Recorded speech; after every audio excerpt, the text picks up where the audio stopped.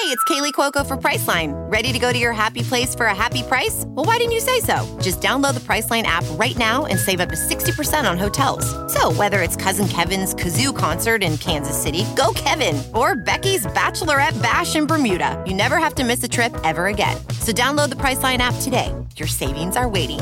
Go to your happy place for a happy price. Go to your happy price, Priceline. Gonna throw it. Slant. This bud's for you, Mizzou.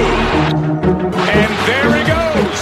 How about number 6? You don't get no better than that, man. Back in the game, Shane Ray. And look at what he just did. Touchdown, Missouri.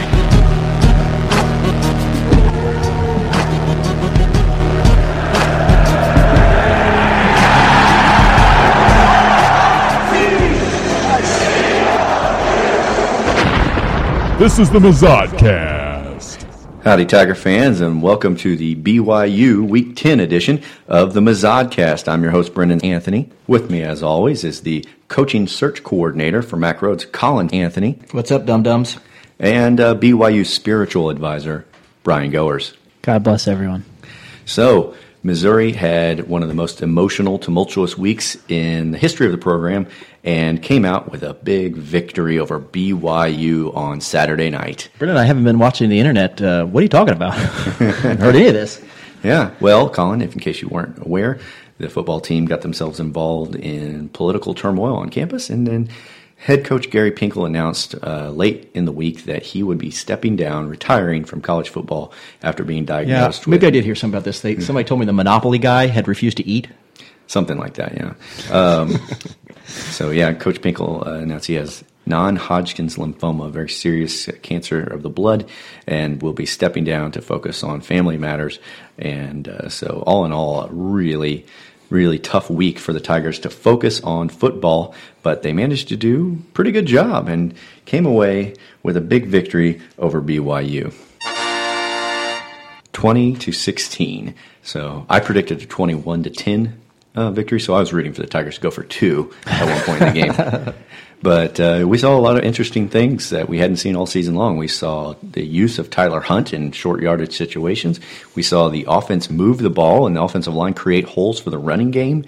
It was good to see. Yeah, Drew Lock looked much better, much improved. And his receivers helped him a little more in the first half. His line could have looked really good. We dropped a 28-yard touchdown pass, offensive pass interference in the end zone.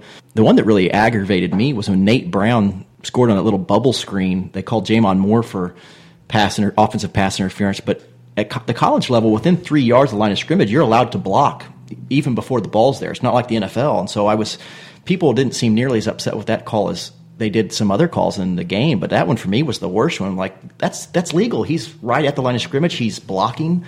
It's within 3 yards. That's a touchdown. You know, what the fuck? Mm-hmm. We need all the help we can get. We don't need Big 12 officials, taking a big steamy dump on what little offense we can muster. Being a non-conference game, they had officials from outside the conference, and they happened to be Big 12 officials, and there were several iffy calls. A lot of them went against the Tigers, although I'd say the officiating could be described as hot garbage. Hot garbage. Right, but that being said, the replay calls seem to go our way, finally, for the first game all year. Yeah. There are 14 penalties in the game, so they certainly were throwing the flags off. I was starting to wonder how many times Tyler Hunt was going to have to score that touchdown before they actually gave it to us. The second time he ran, he was literally sitting on top of the goal line, three-quarters of his body over the goal line, and they're just like, is it in, is it out? And then they mark it at the fucking 1-inch line. I'm like, how could they possibly do it? How could they not see that? And it was to the point, Tyler Hunt was having success in these short yardage situations. I was ready to go for it on 4th down and bring Hunt again, just do the exact same thing over and over again until the officials had no choice but to realize we were in the end zone. Probably the best game our line has played all year. They pushed people off the ball. They had holes in the running game, and you couldn't blame torrential rain for that. Yeah, Hansbrough had over 100 yards rushing. Yeah, first time all year. Drew Lock had his best passing performance of the year, even including the South Carolina game. He had a couple mistakes, clearly. One was given back by a terrible pass interference call. Well, not a bad call, but a bad play by BYU that gave us new life. But all in all, even though he played like a college freshman, he did what we needed him to do, and he had several good plays on third down. And, he did something with his legs and managed to pick up a long third down. Yeah. If I had any complaint about this game, and I didn't have much, it is that there is part of me with Josh Henson. The football is brown! Is that while I like the play calling, I just felt like Henson isn't always supremely aware of the personnel groupings that are in the game. Like regardless of the personnel, I mean, if Ishwitter's in there, he still doesn't seem to have a trouble running him up the gut for no yardage. But then he'll use him in the screen game, which is kind of where I would think his long suit is getting them in space and running the ball. But I don't feel like Josh Henson is making a definitive decision to do it that way. He's just picking out plays, and whoever's in the game gets to run that play, regardless of whether it's placed to their strength or not. But because Ishwitter had success on the screen passes, the outside plays, but he just doesn't run between the tackles, and we've known that all year long. Yet they continue to. We've known that, but Josh Henson still coming to grips with that. I think. I do think a big part of this, though, is that it shows you how tough the SEC is, and I know that the SEC's down this year, and people want to hate on that, and I'm not necessarily going to try to say that the SEC is better than, let's say, the Big Ten right now, or some of the other big power conferences, but Missouri has been at the bottom of the SEC, and we're still able to knock off a 7-2 team or something like that. Right, in BYU. And had good wins, and and it's hard to know what you're going to be up against with an independent school like that from a part of the country we don't play very often. Right. But Missouri was up to the task last night for sure. Mm-hmm. Absolutely. A team that earlier in the season took UCLA all the way to 1 point, I think. Well, Drew Lock seemed to find his accuracy again. The receivers, like I said, although did not help him much in the first half, started catching some balls. And it's amazing what happens when somebody makes a play. And I think this game, if anything, has showed me that regardless whether it was Matty Mock or Drew Lock throwing the ball, this team has relied far too heavily on the quarterback to make plays. And it's amazing what happens when the running game gets going and the receivers start actually catching the ball. Then suddenly you don't have to be so critical of the quarterback. Yeah, there were some of those problems we've had all year still existed. There were a lot of drops. I mean, there were instances where the receivers weren't helping Lock out, but all in all, they made big plays when we needed them most. But and for me, it was just an instance where we haven't seen in weeks or maybe over a month where the game was watchable. Yeah. I had some confidence because of the way the offense was moving the ball in this game that we were going to win. The only time when I feel like that confidence may have wavered when Drew Lock made some sort of Teen Wolf transformation into Matty Mock and threw a fucking lob pass to the middle of the end zone off his back foot that, thank Christ, got called back because of pass interference. But other than that, I mean, I didn't see any real bad football. Yeah, I just wish that Mizzou had a wide receiver that you could just kind of throw it up to, and he'd go get it every time. He would create. He would create separation. I think I said this in the last game watching Mississippi State. It was fun to watch a wide receiver on Mississippi State's team who you could just kind of throw the ball to his back shoulder, and he was going to create the separation. You didn't have to throw a perfect pass. Right. But As a professional welder, Shayna Ford uses Forge FX to practice over and over, which helps her improve her skills. The more muscle memory that you have, the smoother your weld is. Learn more at meta.com/metaverseimpact. As you write your life story, you're far from finished. Are you looking to close the book on your job? Maybe turn a page in your career? Be continued at the Georgetown University School of Continuing Studies. Our professional master's degrees and certificates are designed to meet you where you are and take you where you want to go. At Georgetown SCS, the learning never stops, and neither do you. Write your next chapter. Be continued at scs.georgetown.edu/podcast. But it pretty much is with these wide receiving core that we have right now with Missouri.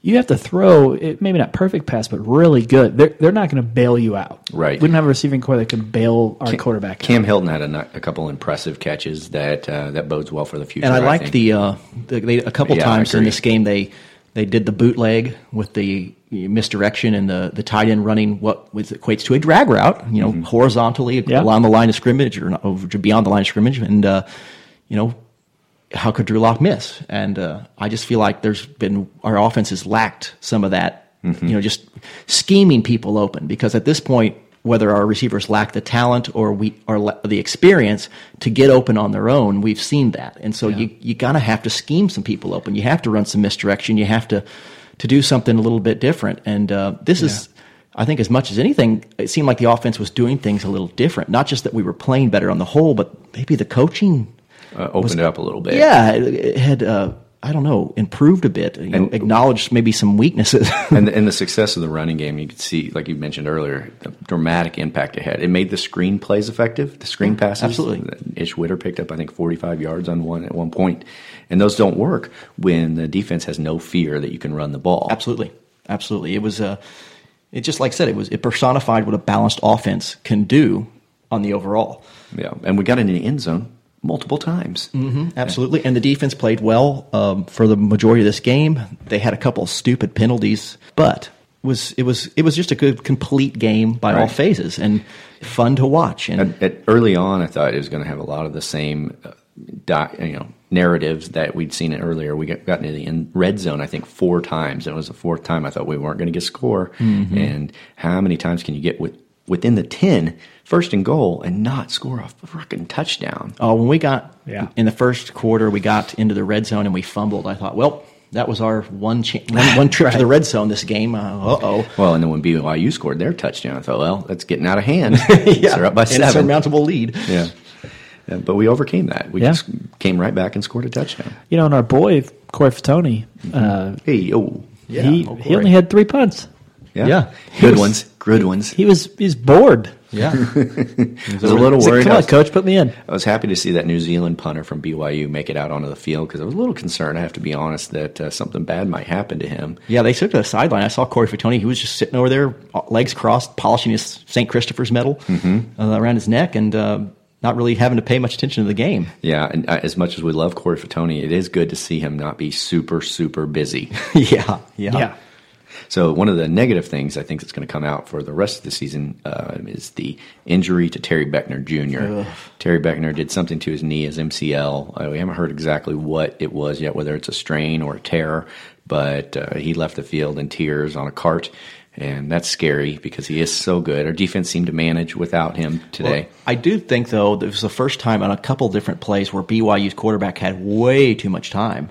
And I really have not seen that all season. And I wonder if that's a direct result of Terry Beckner not collapsing in the middle of the defense or the offensive line. I think that's a reality. I mean, we did struggle to get to the quarterback like we have all the rest of the season. We made up for it. But, I think that's probably true. I think that had a tremendous impact on our pass rush. Yeah. Brothers still had 10 or 11 tackles. So below average. Yeah, right. Brothers being brothers. And he made a great play to break up a touchdown pass, and he also recovered a fumble. So he was doing his thing like he always does. We did hold BYU to just 46 yards rushing. Yeah. Well, 46 yards. I think I'd read that, it's like the first time in like 5 years somebody's held BYU to under 300 yards of total offense, and I think they had 290. And so that speaks to the fact that our defense is still really, really, really good. Well, and it speaks to the fact of what a rested defense can look like. I mean, this is the first time in a long time I can remember these guys getting substantial periods of rest. I mean, we controlled the almost clock. 40 minutes of the time. That is very unusual. And, you take a good defense and you give them rest and watch out, because those guys can come back fresh and can do some serious damage. Yeah, that's the thing that we've been begging for, right? I mean, all season, all we've wanted was our defense to not be on the field the majority of the game. Yeah. And look what happens when you're finally able to pull that off. Yeah, we didn't run away with it by any means, but we certainly pulled out a convincing win in my mind. Like Colin said, we looked like the better team on the field, and then after it was all over, it was an emotional moment. Gary Pinkel, he's only got 2 regular season games left. We're 1 game away from a bowl game. 2 tough opponents, Tennessee and Arkansas, who recently beat LSU, so there are no gimmies by any means. Yeah. But but that you saw the team collapse around Gary Pinkel during his post-game interview. It was clearly emotional. Gary Pinkel fighting off tears as best he could. He was like, I am not going to cry on national TV. I am not going to cry on national TV. Normally stoic, right? I mean, normally he is the stoic head coach. My only real fear after a big emotional week, and just like, I feel like these kids are going to exhale today, and I just hope they're not drained of that emotion. You know, I hope they don't fall flat against Tennessee just because it's kind of like, this week has been a just the letdown game. Wring these kids out like saddle leather, and they're just, nothing left in the tank. It, we have to rely on Butch Jones to toss away this game next week, like he's apt to do. Yeah, I mean, I feel like that's, Butch Jones' inability to coach, I feel like, gives Missouri its best shot. It would be so great for so many reasons to get a win against Tennessee. It's the last home game for Gary Pinkel. It would continue our dominance over Tennessee in a year that we don't look like we should be continuing our dominance over Tennessee. Over anyone. No, and I'd really like to shove it up the butts of those Tennessee fans who, were some of the worst sour grapes fans in the country. Sour grapes. Yep. So. Yeah, when their season took a turn for the worst there at the beginning. Yeah. Yeah, it has been a crazy week, and I feel like, I don't know, I feel like so many people who are in the Columbia area, especially Mizzou fans, like this it finally feels good. Yeah, they needed There's something good to talk about. It was cathartic. Mizzou instead of all the crap that has gone on.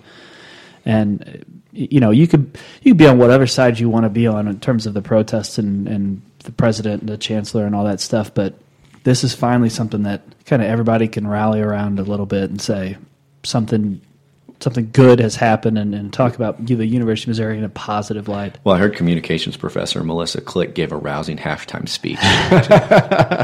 Yeah. And then she wrestled an Asian kid to the ground, punched him in the nose, and that's what you got to do out there in the field. Get out of that locker room. And the team responded. So they do it every week. Thank you, Professor. Yeah. Oh, yeah. What an asset she is. Well, and, there's been so much negative on social media, right, floating around out there, and so many of these, fake, stupid accounts posting stupid things, trying to pretend to be, Missouri people, and it just this gives you renewed energy to look at them and just be like, yeah, you're an idiot. Yeah, moving on. Football. Yeah. I mean, it's good to see the team turn another page. It's good to see the university turn another page, and we're going to go into a home game. We're coming up on Thanksgiving. It's it is refreshing, and hopefully it's going to be all positive from here. Well, I think the biggest positive, if there is one, from Gary Pinkel stepping away is that you've heard it last night. I think we've mentioned on the show, in 15 years, Gary Pinkel has not fired an assistant coach. So it worried me terribly that A.J. Ricker and the Josh Hensons of the world would still have a job, the same job, coming into next year. Well, with a new head coach, a new head coach doesn't keep successful coordinators. He wants to bring in his own people. So certainly he's not going to keep Josh Henson. The football is brown.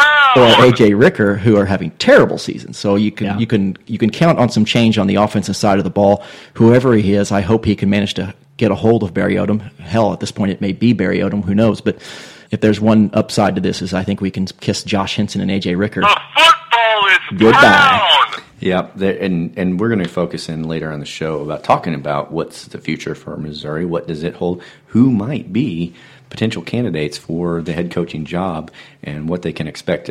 We mentioned in our midweek show that there's a lot of vacancies out there, and it really doesn't help Missouri. I certainly didn't think when we were talking about it with South Carolina that Missouri would be one of those schools, but look where we are. This is a season I could not have predicted, and nor could anyone, I don't think. So it will be interesting. I have confidence. This is Mack Rhodes' time to make his impact felt in Columbia. Yeah, this is his moment. I mean, I don't think a moment he predicted he would have this early on in his career. I mean, he's going from having an established football coach who had a contract basically like 2020 to oh, by the way, Mac, you've got to replace the most successful coach in Missouri history. Mm-hmm. Good luck. Well, I think he was probably afraid. Like his nightmare scenario would be sort of like what happened with Steve Spurrier, right? Where you've got a really well-known coach, really well-established coach, and just hasn't had success in a couple of years. And what do you hangs it up mid-season? Yeah. Do you can him? Do you try to force him to resign? Like, I don't think that would have been an option. No, I think his nightmare scenario might have been. No, not this season. His nightmare scenario might have been Oh, we got a caller, guys. You ready to? Yeah, let's do that. See who we got? You're on the Mizzou cast. Who we got?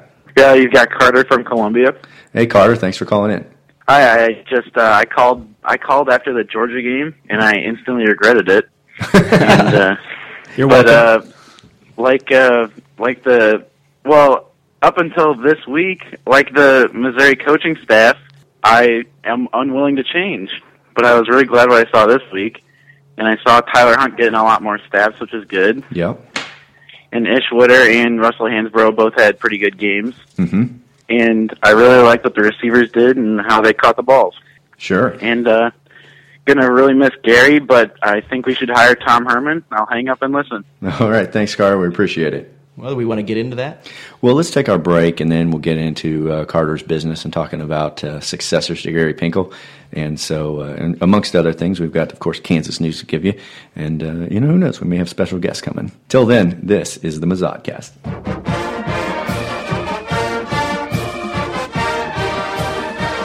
Stop! Don't throw that used cell phone away. Sell it to Midmo iFix. Midmo iFix buys and sells used cell phones that include a 30-day warranty. So if you lost your phone overboard, the screen's cracked, or the phone's broken, stop into Midmo iFix and see Kevin.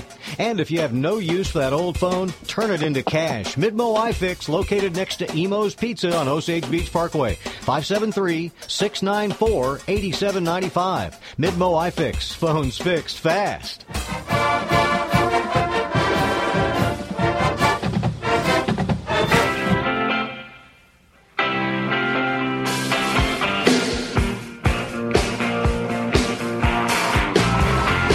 Gary Pinkel and Tara Reid had a retarded baby. Its name? The Mizzodcast. And we're back, everybody. And as we teased before the break, we do have a special guest with us. We weren't sure if we were be able to get him. We were trying to get a hold, and we were. We finally got on the phone. Freshman quarterback, Drew Lock. Drew, thanks for joining us. Jeepers, thanks for having me, guys. Good to talk to you again, Drew. Big win for you against BYU. Congratulations. Golly, yeah. I mean, great to talk to you after such a big win. I mean, I'm happy to be on the show with you just because I'm just full of enthusiasm after a big win last night. It's been a whirlwind 24 hours. Oh, I'm sure it has been. I'm sure it's been an exciting week for you and for the rest of your teammates. Tell me, what's the attitude like amongst your team? Oh gosh, it's been a bunch better. Everybody's on a much higher note. It's been really good. Yeah. Hey. What's that? Oh, we hear something. Get a hold of those broads. Who's that? Yeah. Oh, sorry. Yes, I got a hold of the girls, and she's bringing a friend, Corey. All right, she's gonna bring her friend. 2 friends. I want 2 friends. All right. Sorry, guys. I'm sorry. What's going on over there, Corey? With Corey. Corey's over here, and or Drew. Who are you talking to, Drew? Who is that? It's the Mizzodcast. I'm in the middle of an interview, Corey. Hold up. Give me that phone. Hey, fellas, what's going on? Hey, Corey. Good to hear from you. Weren't expecting to hear from you. Long time no hear. Corey's not good enough for you now? You call him the Golden Boy. Hey, Corey. We talked to you. Huh? We talked to you on Thursday. You only had 3 punts last night. Yeah. Hey, guys, come on. We didn't see as much out of you. You're gonna call Drew? Come on, this kid. He's a good kid, but entertainment he is not. You know what I mean? Now, be easy on the kid. He's doing his best he can. He's sitting here playing Minecraft. He's crazy. I don't know this guy. Corey, it's my interview, please. Hey, just don't get your Boy Scout sash and twist, all right? Just let me talk to this guy for a minute. So, what's going on, fellas? Did you see the big win last night, huh? Yeah, how you feeling after the big win? Oh, I feel terrific. Corey! Terrific. Would kid just relax. So, it was great. Gary Pinkel, obviously, boy, bad news there, but, we got a big win for him, big win. My little friend Drew here played well. Corey, can let me have the phone? Just hold on. I'm talking. Respect your elders. I am 18 months older than you. Do not forget that. All right. Well, go ahead, Corey. Don't want to interrupt. No, I'm questions pepper me. I'm ready. Well, what did you think about being in a game where you weren't required to punt 8 to 9 to 10 times? Well, actually, honestly, that was the only disappointing point for me. I mean, I forgot that I'm not supposed to be on the field that much. I was getting used to being on the field as much as Drew here. Yeah, well, tell me your attitude about the BYU punter, the kid from New Zealand. Do you feel like he stole the show from you a little bit? Absolutely not. Did you see the way that guy kicked? What a homo. Wait, that's probably not. we don't really go for that kind of talk here, Corey. Yeah. Corey, let me have the phone. All right. I'm going to give you the phone. Yeah, let's talk to Drew. I think he's a little more. Eyes.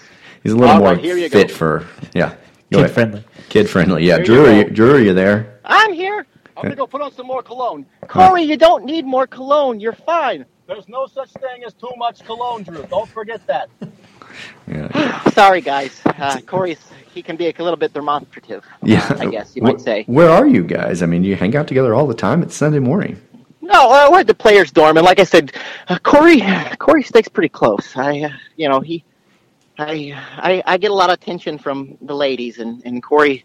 Well, Corey stays pretty close. Yeah. Well, you were in Kansas City last night, a big win. I have to think it was quite a party after that victory. Yeah. I stayed up past 10 o'clock. It was neato, and then a lot of family and friends from Lee Summit were there. It was great. A lot of cake, a lot of punch. It was all right. A lot of punch, huh? Yeah. Don't go too crazy on us. We've had trouble in the past with our quarterbacks. Oh, yeah, that's a good one. Yeah. Well, Drew, we don't want to keep you forever, but is there anything looking up towards the Tennessee game? You've got a big game against the Volunteers here in Columbia next week. What are your expectations and thoughts going up against Rocky Top? Jeepers, I'm pretty optimistic. The offensive line acted like they played football before, and the receivers caught the ball some, and so I've got some optimism. It's going well. So yeah, I'm excited. Did you get any special advice this week from Josh Henson?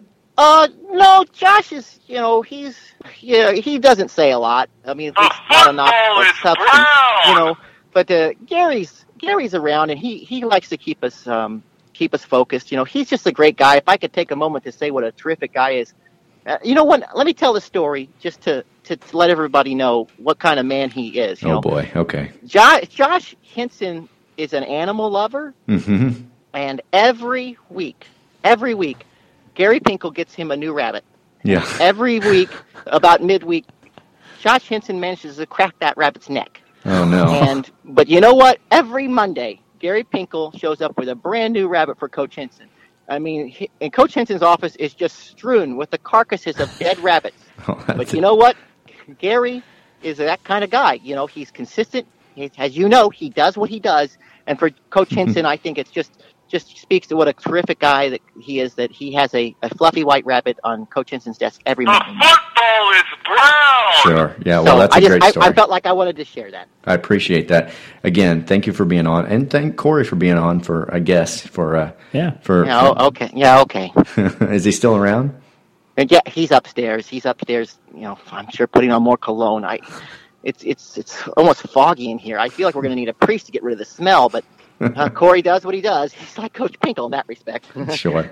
Well, Drew, good luck to you next week against Tennessee, and we hope to see another Tiger victory out of you. Thanks a lot, fellas. M-I-Z. Z-O-U. Well, guys, how about that? Another interview with Drew Lock. Always good to hear from him. Yeah, I appreciate that he calls in.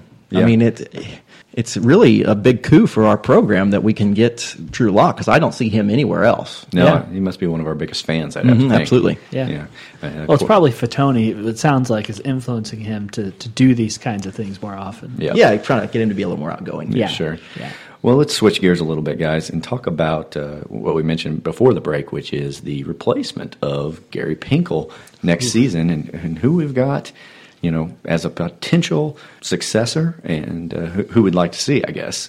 And Colin and I talked about a little bit in the midweek show, Barry Odom being a potential successor, and the sense that would make. And what about other thoughts about other guys that you've been hearing, and whether they'd be good alternatives? Well, I am a little bit nervous about giving anybody their first head coaching job. And it's not that can't work out and be a great thing, but for our established program that we have become, it does make me a little bit nervous. I feel like first-time head coaches are something that middling programs might do to try to have a spark.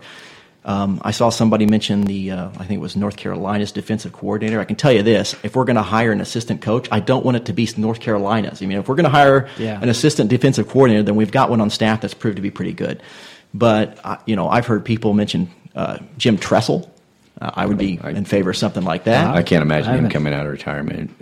For the Missouri job. I think one of the big names you keep hearing rattled around due to Mac Rhodes and his influence on the program is Tom Herman, the head coach down at Houston. Who so the caller just mentioned him as well. Rhodes hired him at Houston and seemed like a possible successor.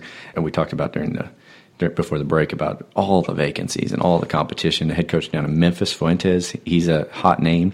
He's going to be snapped up by somebody, which definitely will put a vacancy in Memphis. I read an article about that, and I think the biggest issue with that is he's going to be a very popular choice for a lot of programs, so Missouri might have to fight tooth and nail just to get him. Yeah, sure. I think if Missouri's going to get an assistant coach, kind of like what you were saying earlier, it's going to have to Missouri has gotten to the point where it's going to need to be an Alabama assistant or USC or Ohio State or someone of who comes from Southern a high roots. caliber and a high caliber team in terms of having success and breeding success, because I think that Missouri fans it worked out well with Pinkel coming from Toledo, but I think we've also he's taken our program to that step where we don't have to hire Toledo's coach anymore. Yeah, exactly. Right. Exactly. Yeah, and I mean, that's another thing. There's Western Kentucky's head coach, Jeff Brom. He was a name mentioned. He has head coaching experience, but at a much smaller scale.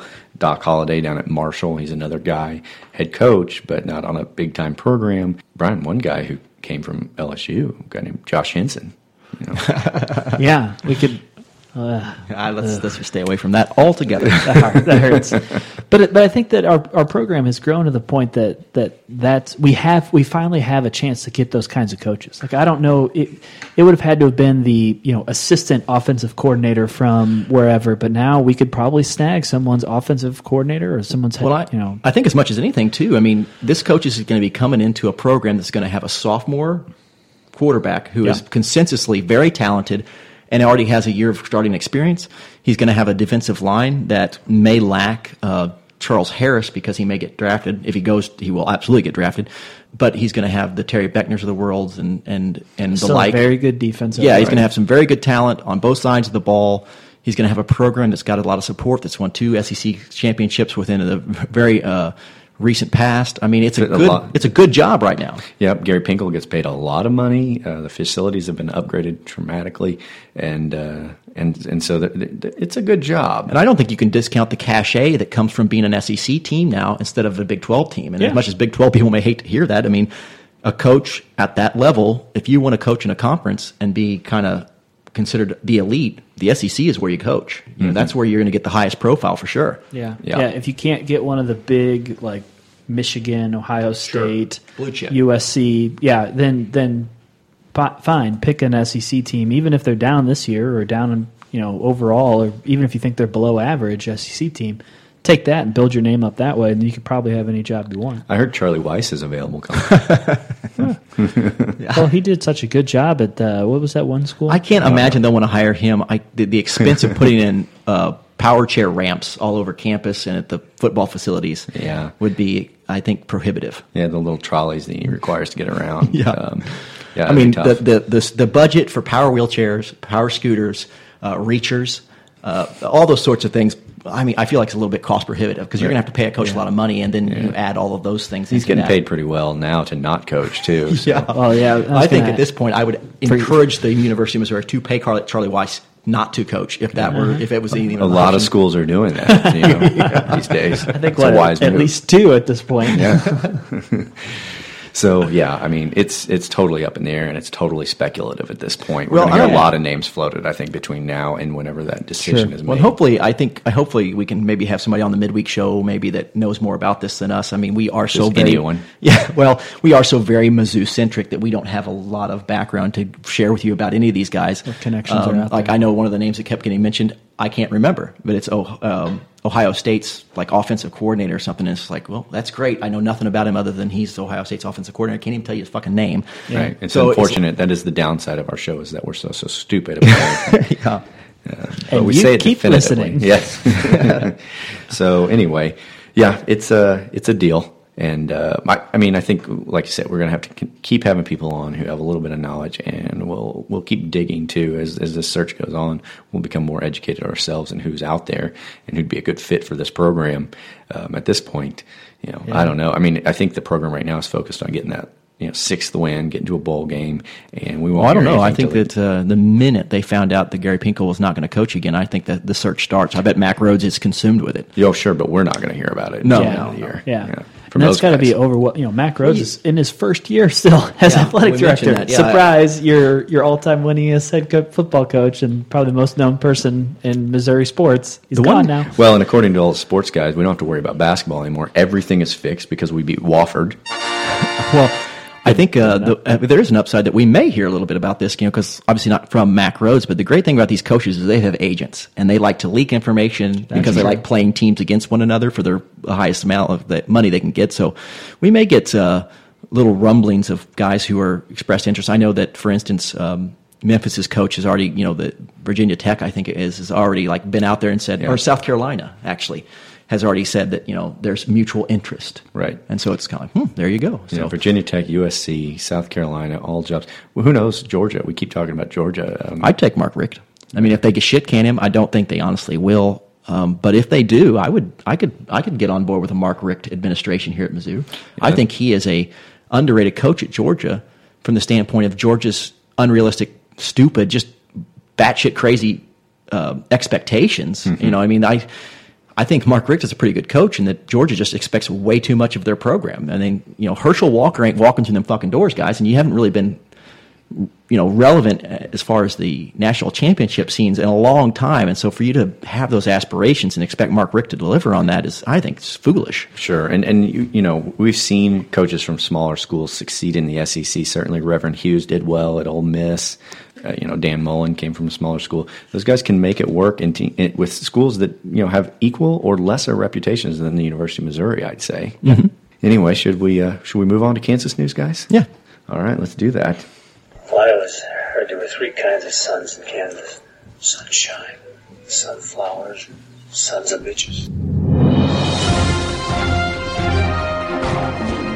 This is Kansas News. Our first story comes from KWCH in Kansas City. The size of Kansas foster care population is up 18%. The size of Kansas foster care population has swelled 18% over the last 6 years. Child welfare advocates are blaming high turnover amongst caseworkers, parental drug addiction, and cuts to programs that help poor families. Douglas County CASA Executive Director Diana Frederick said something needs to be done. Her agency provides volunteer court-appointed special advocates to work with abused and neglected children in state custody. Well, Governor Brownback's policy on all these sorts of things seems to be, if it helps people, get rid of it. Sure. So that probably plays a part in it. Yeah, she said the problem solid strategy. She says the problem is so bad that her office has seen orphans can't vote, Brian. A child with 5 case managers in 8 months. State data shows the 2009 fiscal year is the last time more children were exiting the system each month than entering. The foster care monthly average jumped by 6,000 children last year, which ended the fiscal year, which ended on June 30th. So, bad times to be an orphan in Kansas, although it's always a bad time to be anybody in Kansas. So, next story. Kansas woman admits embezzling $471,000 from employer. A Kansas woman has pled guilty to charges accusing her of embezzling $471,000 from her employer. The Office of the U.S. Attorney in the Western District said in a release that Kimberly Joyce Paget of Osawatomie, Kansas, pleaded guilty Thursday to 5 counts of wire fraud. The prosecutor's office said Paget admitted embezzling about $471,000 from Reliant Financial Services. Amongst her duties at the company was paying bills and preparing paychecks. She's accused of writing $350,000 in checks to herself and using the company credit card to pay for such things as clothing, jewelry, and hotel rooms. She faces up to 20 years in federal prison without parole. The bookkeeping there must have been exemplary if she could get close to $500,000 before anybody seemed to notice. Yeah, especially when you're just out buying yourself stuff like that. That seems like the most blatant kind of. Yeah, I think it speaks to just the wisdom of letting a Kansas resident manage your books. That's a lot of turquoise Indian jewelry. Yeah. Next story. Man accused of attempted murder still can serve in the Kansas National Guard. Holton, Kansas, and Ozaki, Kansas man will be allowed to continue his service in the Kansas National Guard despite being charged with attempted second-degree murder. The Holton Recorder reported that Joshua Myers, age 23, will be allowed to participate in guard activities while his case makes it through the court system. The Jackson County Sheriff's Office reported that Myers fired a handgun from his vehicle at another man standing across the street from him. The man was not injured. Myers was released on bond and can participate in guard activities as long as he is under supervision at all times and does not have access to firearms. So yeah, because nobody has access to firearms in the military, nor in Kansas, right? Yeah. But the other crazy thing about that, why do you want him back? He missed. That's a good point, Brian. Well, if he eventually does get kicked out, like I said, there's always plenty of militias to join in Kansas, so this guy's going to find a home. Does the Kansas National Guard need potato peelers that bad? They have a guy without a gun. Well, right, because the first part is obviously why the heck do you want someone who is shooting at civilians in your National Guard, right? Well, but then why do you want someone who's shooting and missing? Yeah, America's military needs a vanguard, and I think that over the years, Kansas residents have proven to be great human shields, and so they just take everyone they can get. Like, hey, we got to fight this battle, and we've got we don't want to squander precious resources on it, so let's just throw the slack-jawed yokels of Kansas headlong into the gunfire, and that's part of the strategy. Well, overall. I have to think the Kansas National Guard's probably impressed with his quick trigger action. The fact that he loves to fire a gun at people, that's just what they're looking for. So anyway, the last story. Kansas Jayhawks played a football game this weekend, and unlike our Missouri Tigers, they fell to TCU. This must have been a bloodbath. Well, you'd think it would be a bloodbath. The number 15 in the country, TCU Horned Frogs, they looked good all year, and they played the Kansas Jayhawks, who couldn't beat the Jayhawks, yet they barely pulled off the victory, 23-17. And TCU known for being a light up the scoreboard offense. Well, it just shows the power of the Big 12, I think. Yeah, well, they're great top to bottom. Yeah, absolutely. I mean, it's really Kansas's best game of the year since they don't have a win. Almost winning against a good team I'm surprised the goalposts. I was just going to ask, was this an away game for Kansas? Because that would explain why there's still goalposts. Because if it was a home game, you got to think, hey, close enough. Let's go do this. Yeah, they're on top of the world right now. They lost close. Yeah, so. I mean, I just feel like at a Kansas home game, there's going to be somebody in the crowd with a welding torch, cut that thing right down. They're just waiting for the game. Yeah, they're just waiting for the one victory. Exactly. Well, that'll do it for Kansas News this week, folks. Thanks for tuning in. I think we're going to take our final break for the day, and then we're going to look at the rest of the league, because it was an interesting week in college football, both in the SEC and abroad. So we're going to take a breather, and we'll be back with a little Around the Horn from the SEC.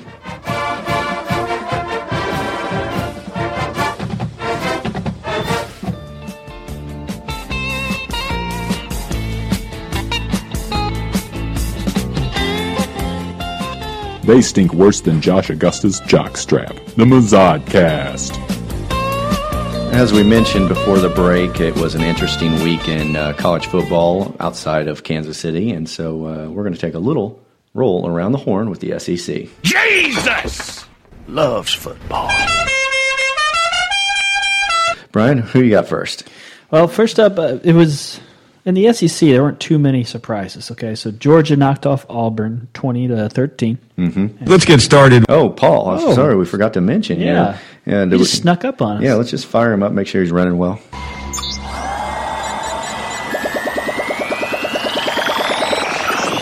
Nick Saban. Okay, there you go. Thanks for joining us, Paul. And it's important to have Paul with us because we're talking about Alabama, you said? Well, we will be here shortly. Okay, sorry. But I know Paul likes to distract and talk about Alabama he does. much as he possibly can. Alabama. Thank you, Paul. So Georgia in a whatever game against Auburn. That's what that kind of feels like. Florida continues winning in the East. They've only have one loss on the season. They knocked off South Carolina. A bit of a close one, for Florida's taste, especially the way the season's gone for South Carolina. I would think 24-14. Yep, 24-14. I'm sure that they would have liked to have put some distance on it, but I think at this point they'll just take that win and walk away. Mm-hmm. Tennessee knocked off North Texas in a blowout. Vanderbilt beat Kentucky. Vanderbilt's on a little bit of a roll here. They're not a team to be trifled with. Yeah, they unfortunately knocked us off, obviously, but they're at 4-6 record, and I think 2 or 3 SEC wins now, which is not their style. Right, it hasn't been the last few years. Texas A&M beat a Western Carolina team.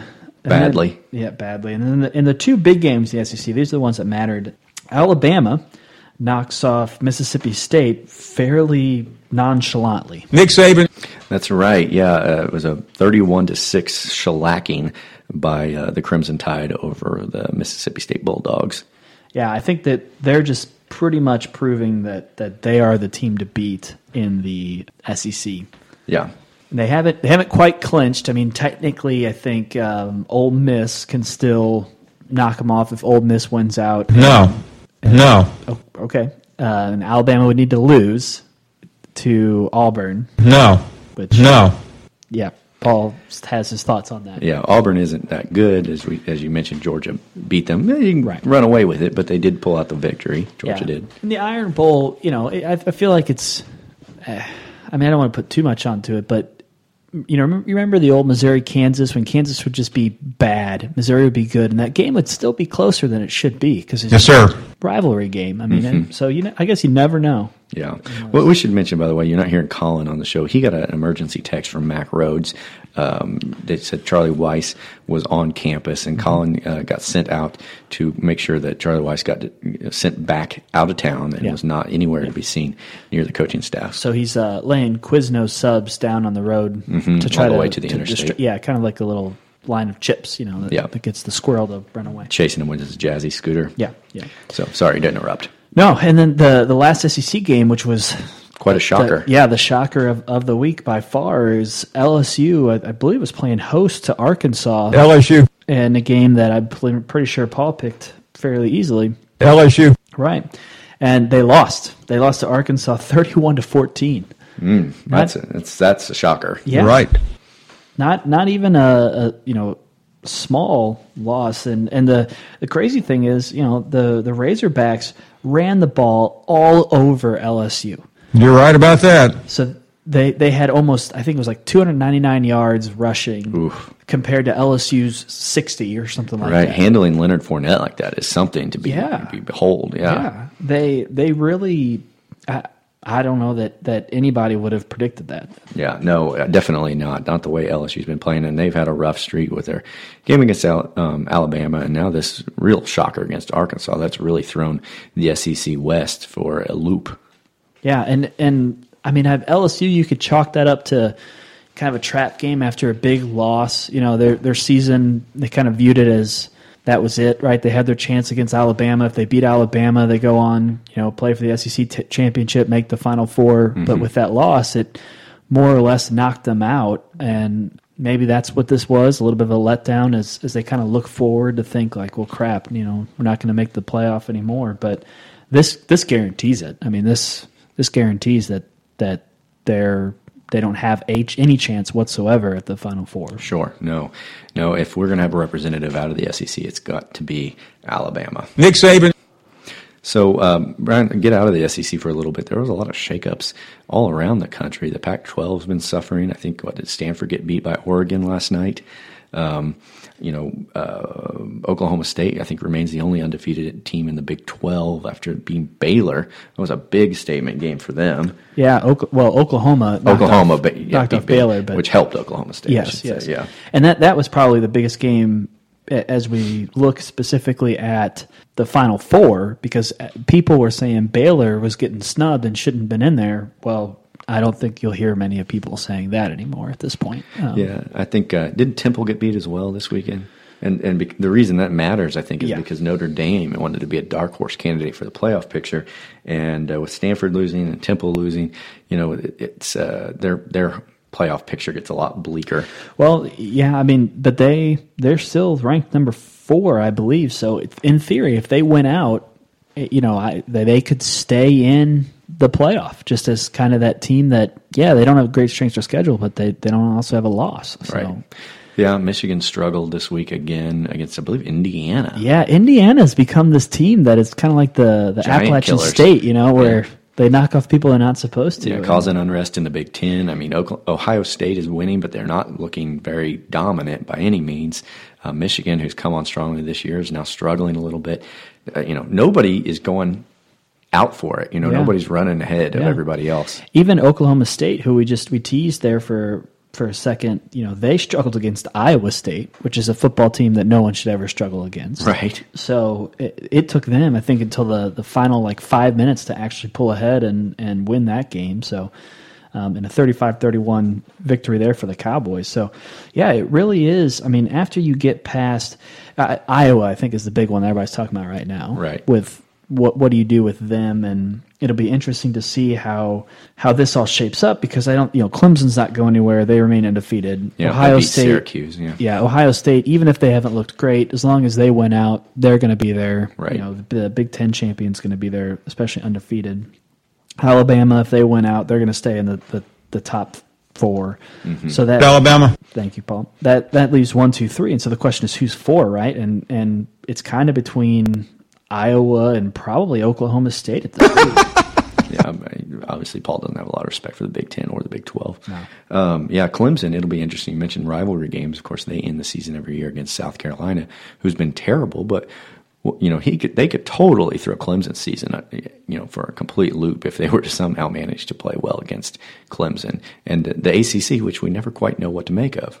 Yeah, a lot of these conferences are having these struggles of. Well, I mean, you mentioned about the Pac-12 is there's usually a handful of teams of the Pac-12 that we just sort of assume are going to be good, mm-hmm. and Stanford, USC, they haven't Oregon. been this year. Right, it's kind of down across the board, and you have your 2 probably teams that everybody would expect in Alabama and Ohio State, but then Clemson being in there and Notre Dame, who I do feel like Notre Dame gets a lot of respect for things that they've done in the past 30 years ago. Totally. There's no question about that. Well, let's move ahead, look to next week in the SEC slate that we have before us. Quite a few interesting games. LSU is going to take on Ole Miss. You got a 7-2 team versus a 7-3 team. Both of these schools looking on the outside, looking in on the West to be able to win that. I don't even know if they can at this point, but big win for both programs, I would think, to be able to come out of this with a victory. LSU, after a couple rough losses, and Ole Miss, who had high hopes going in early, now looking at 7-3, just trying to salvage a solid bowl. Yeah, and this is an important game for Ole Miss because although it's really, really unlikely, they still have a chance to win the SEC West. Sure. If they win out and Alabama loses to Auburn, they win the West. So they're going to come out and play, and LSU's going the opposite way, right? LSU's on fire right now and going the wrong way. The game will be played in Oxford, Mississippi. Brian, who do you predict will come away with a victory here? Well, if they get back to LSU strong suit in the running game, I would say LSU. So I think I'm going to stick with them. I think they learned their lesson against Arkansas, and they take care of business. Yeah, I was going to say the same thing. I know that LSU has been down, but I think they're going to be looking for blood in this game, and they're going to prove that they belong in the top 10 in the country. Right. And so I'm going to pick LSU as well. Paul, who are you thinking about? I know you're a big Leonard Fournette fan. LSU. Okay, not a shocker. No. So LSU across the board, although it could easily go either way, and I wouldn't be surprised. Let's look at Citadel playing South Carolina. This is a game that it will be in South Carolina. It's not a good team. They're 7-3 in a non-big Power 5 conference, but South Carolina's been so bad. Thoughts on that game? They have been, and Frank Underwood's alma mater coming to play the Gamecocks. This will be their sort of Super Bowl for the year, right? Sure. But you can't take an SEC school, even I think the bottom of the SEC school, and pick them over a Citadel team. So you're going to take South Carolina? Yeah. Yeah, I will too. I mean, they haven't looked terrible. They played a good game against Florida this last week, and so I'm gonna go ahead and go with South Carolina. Paul, what do you think about that one? South Carolina. Okay. Again, Paul's with us. So let's see. The next game I have on the docket here is Florida Atlantic playing Florida at Gainesville. This is great how the SEC schedules these cupcake teams so late in the season, right? And I mean, everybody gets a chance, I guess, to rest up a little bit. Although, don't ask Nick Saban about that. Right. Yeah. So I guess we're all going to go with Florida, right? Oh, yeah. Okay. Florida. All right. Again, another situation, like you mentioned, these late cupcake non-conference games. Alabama will be playing Charleston Southern in Tuscaloosa. Alabama. Paul. Careful, Paul. You're going to blow a circuit. A gasket, yeah. Yeah. So anyway, Nick Saban. Yeah, I can't disagree with Paul as much as it hurts me to say there's no way that Alabama loses this game at home. Charleston Southern's having a great year. 9-1. 9-1. Yeah, but they have not played the likes of Alabama. That's for damn sure. Don't believe they have either. Okay, so Alabama, no real upsets here, it looks like. We're going to go to Auburn now. Auburn faces Idaho, all non-conference games next week. Auburn 5-5, playing a bad Idaho team at 3-7 in Auburn. Oh, yeah, it's got to be the Tigers. Yeah, there's no question. I'm going to pick Auburn as well. Auburn. Yeah, Paul agrees. Then we've got Mississippi State taking on Arkansas. Now, this one could be interesting because Arkansas, we don't know what to expect from these guys anymore. It's going to be in Fayetteville, by the way. They're such an up-and-down team, right? You have one week that they just look like they are an awful, awful football team, and then they'll play good football but lose, and then they'll play bad football and win. Yeah. And like it's a team that's so hard to pick, and this has been Arkansas's sort of thing the last couple of years, which is why everybody thought it was going to be a breakout year, right? That they were playing hard, but it was just missing out in these close games. Well, here's your chance. I mean, they've got a chance to really salvage the end of their season. I'm going with Arkansas in this one. I'll be a little different. I'll take Mississippi State. I know they're coming off of a loss. They are 7-3. They've been playing well. They've got enough talent to beat Arkansas. Paul, what do you think? Arkansas. Okay, he likes Brett Bielema's squad. The home team. Yeah, absolutely. So, Georgia is going to play Georgia Southern in Athens. So, got every single matchup here. Yeah. Very few challenging matchups. I'm Georgia. We got to go with Georgia, right? Oh, absolutely. Okay. Georgia. All right. Texas A&M is playing Vanderbilt in Vanderbilt. 7-3 A&M versus 4-6 Vandy. And Vandy's been playing better, but there's no way I can pick Vandy to beat a decent SEC team. No, A&M's got to win that. What do you think, Paul? Vanderbilt. Really? Whoa. Wow, Paul. Vanderbilt. Okay, I mean, he's going against the grain, and I like that, Paul. Charlotte against Kentucky. 2-8 Charlotte against 4-6 Kentucky in Lexington. Same thing I think we've said for all these types of games. Almost all of them are out of conference. It's really weird, Paul. Kentucky. Okay, yeah. So not a shocker there. And that brings us to our final game. Tennessee comes to Columbia, Missouri to play the Missouri Tigers at 5-5. Tennessee's at 6-4. Missouri's got one conference win under the belt now. Tennessee's 3-3 in conference. It's a tough road to hoe for Missouri. So what do you think? This is a winnable game for Missouri, and this is where we're really going to find out, I think, about the Tigers, because the Kentucky game is a game that Tiger fans thought we should win. Obviously, we didn't. We beat South Carolina. South Carolina just barely lost to Tennessee a couple weeks ago. Tennessee blew out Kentucky and played hard against Alabama, beat a Georgia team, but lost to Arkansas. Barely lost to a Florida team. So they're just such an up and down team. Tennessee and Arkansas, they really have a lot of comparables on the east and the west side. But Missouri's got the defense, I think, to hold even without Beckner, you think? Tennessee. Well, yeah, I mean, we'll see, next man up kind of deal there. But in terms of picking it, the way I told myself this. That I would not pick Missouri any of the last 4 games. Right. And then obviously we all pretty much picked Missouri to beat BYU because of the emotions. And while I think those emotions will still be there, I think that they won't nearly be quite as strong, and Tennessee is better than BYU.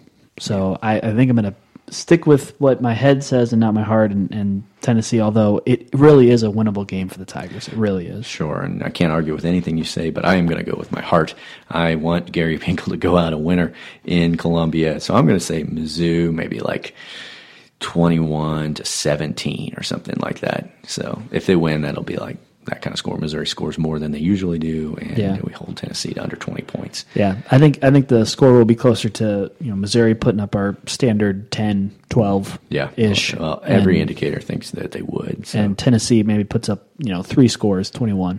I'm reluctant to ask you this, Paul, but who do you think is going to win this game? Tennessee. Yeah, that's pretty much to be expected. Even if we were 9-1 or something, I would expect Paul to say Tennessee. Tennessee. Yeah, exactly.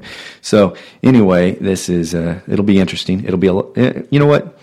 this is a far more interesting week that we just had than what we'll see next week with all these crappy non-conference games. But it will have high implications for schools like Alabama, Ole Miss, LSU. So, yeah, it'll be and Missouri, frankly. It'll be interesting to see again with the football playoffs is how they start to handle some of these one-loss schools compared to Notre Dame. Sure, absolutely. That will be in fact, I would be shocked if Notre Dame, maybe this next week, coming Monday, they're still there, but after that, if Iowa and Oklahoma State are both undefeated, forget about it. I don't know how you can make the argument that Notre Dame stays in front of them. No, you'd have to be a Catholic priest or someone who lives in South Bend, Indiana, frankly. Yeah. So, all right, guys. So I think that'll do it. We've talked about all we can about football this weekend. It was an emotional one, no doubt. Yeah. And it was a huge victory for the Tigers. It keeps their season somewhat relevant. The only thing I can think of, we have a couple things. Brian, do you have a tweet of the week handy for this one? Yeah, absolutely. So love that some of our followers, the listeners out there, are starting to tweet us and write us and send us random screenshots of your text messages that you're having with friends referencing the Mizzodcast. And so this shout out goes to Erica at Erica Says Stuff. Sure. Classic Twitter. Mm-hmm. And she tweets at the Mizzodcast saying, a little wholesome hot garbage is exactly what the world needs right now. Hot garbage. Indeed. And I think that is well said, Erica. Sure. And that's good. And last thing we need to do before we sign off is to name our... Now it's time for Kirk Farmer's Hair Player of the Game. So we have more candidates this week than usual for this award. This prestigious award, as we know, is named after the flowing golden silky locks of former quarterback Kirk Farmer, the blonde yellow streams of flaxen beauty that is Kirk Farmer's hair. So, Brian, who was your candidate this week for the Kirk Farmer's Hair Player of the Game award? Well, there were plenty of people you could pick from, right? We could go with our classic brothers because of the game that he had, just another solid game. You could go with Drew Lock from a couple of mistakes, but he stayed up there. Tyler Hunt even for running 1 yard about 7 times or whatever that was. Right. Scoring the same touchdown 3 times. Yeah, that one. But I'm going to go with Russell Hansbrough. He gets his first 100-yard rushing, I think it's his first of the season. I believe, yeah. And looked good behind the offensive line. So he didn't get a touchdown, but 100-yard rushing is nothing to sneeze at. So. Yeah, and I've been really critical of the offensive line all year, and I have to give them credit where credit is due. They held much better this week than they had in weeks past. I hope it's a sign of things to come and open those lanes for guys like Hansbrough and Witter and Hunt, who did see a lot more snaps this week. I'm tempted to give it to Hunt just out of body of work, and he did do his job when he was out there. But I think you're right. I think Hansbrough deserves this, especially coming off the season he's having with the injury and fighting. He had a great game. He really kept us in it. And let's go ahead and give that one to Russell Hansbrough. Congratulations on your first for the season Kirk Farmer's Hair Player of the Game award. Russell, you can come pick that up from our place. Yeah, we'll tweet that out to him. I'm sure he'll be thrilled about it. So, yeah. Anyway, Brian, I think that'll do it for us this week. I can't wait for our midweek show. We can talk more coaching vacancy talk and talk about the upcoming Tennessee game. Until then, I'd say MIZ. ZOU.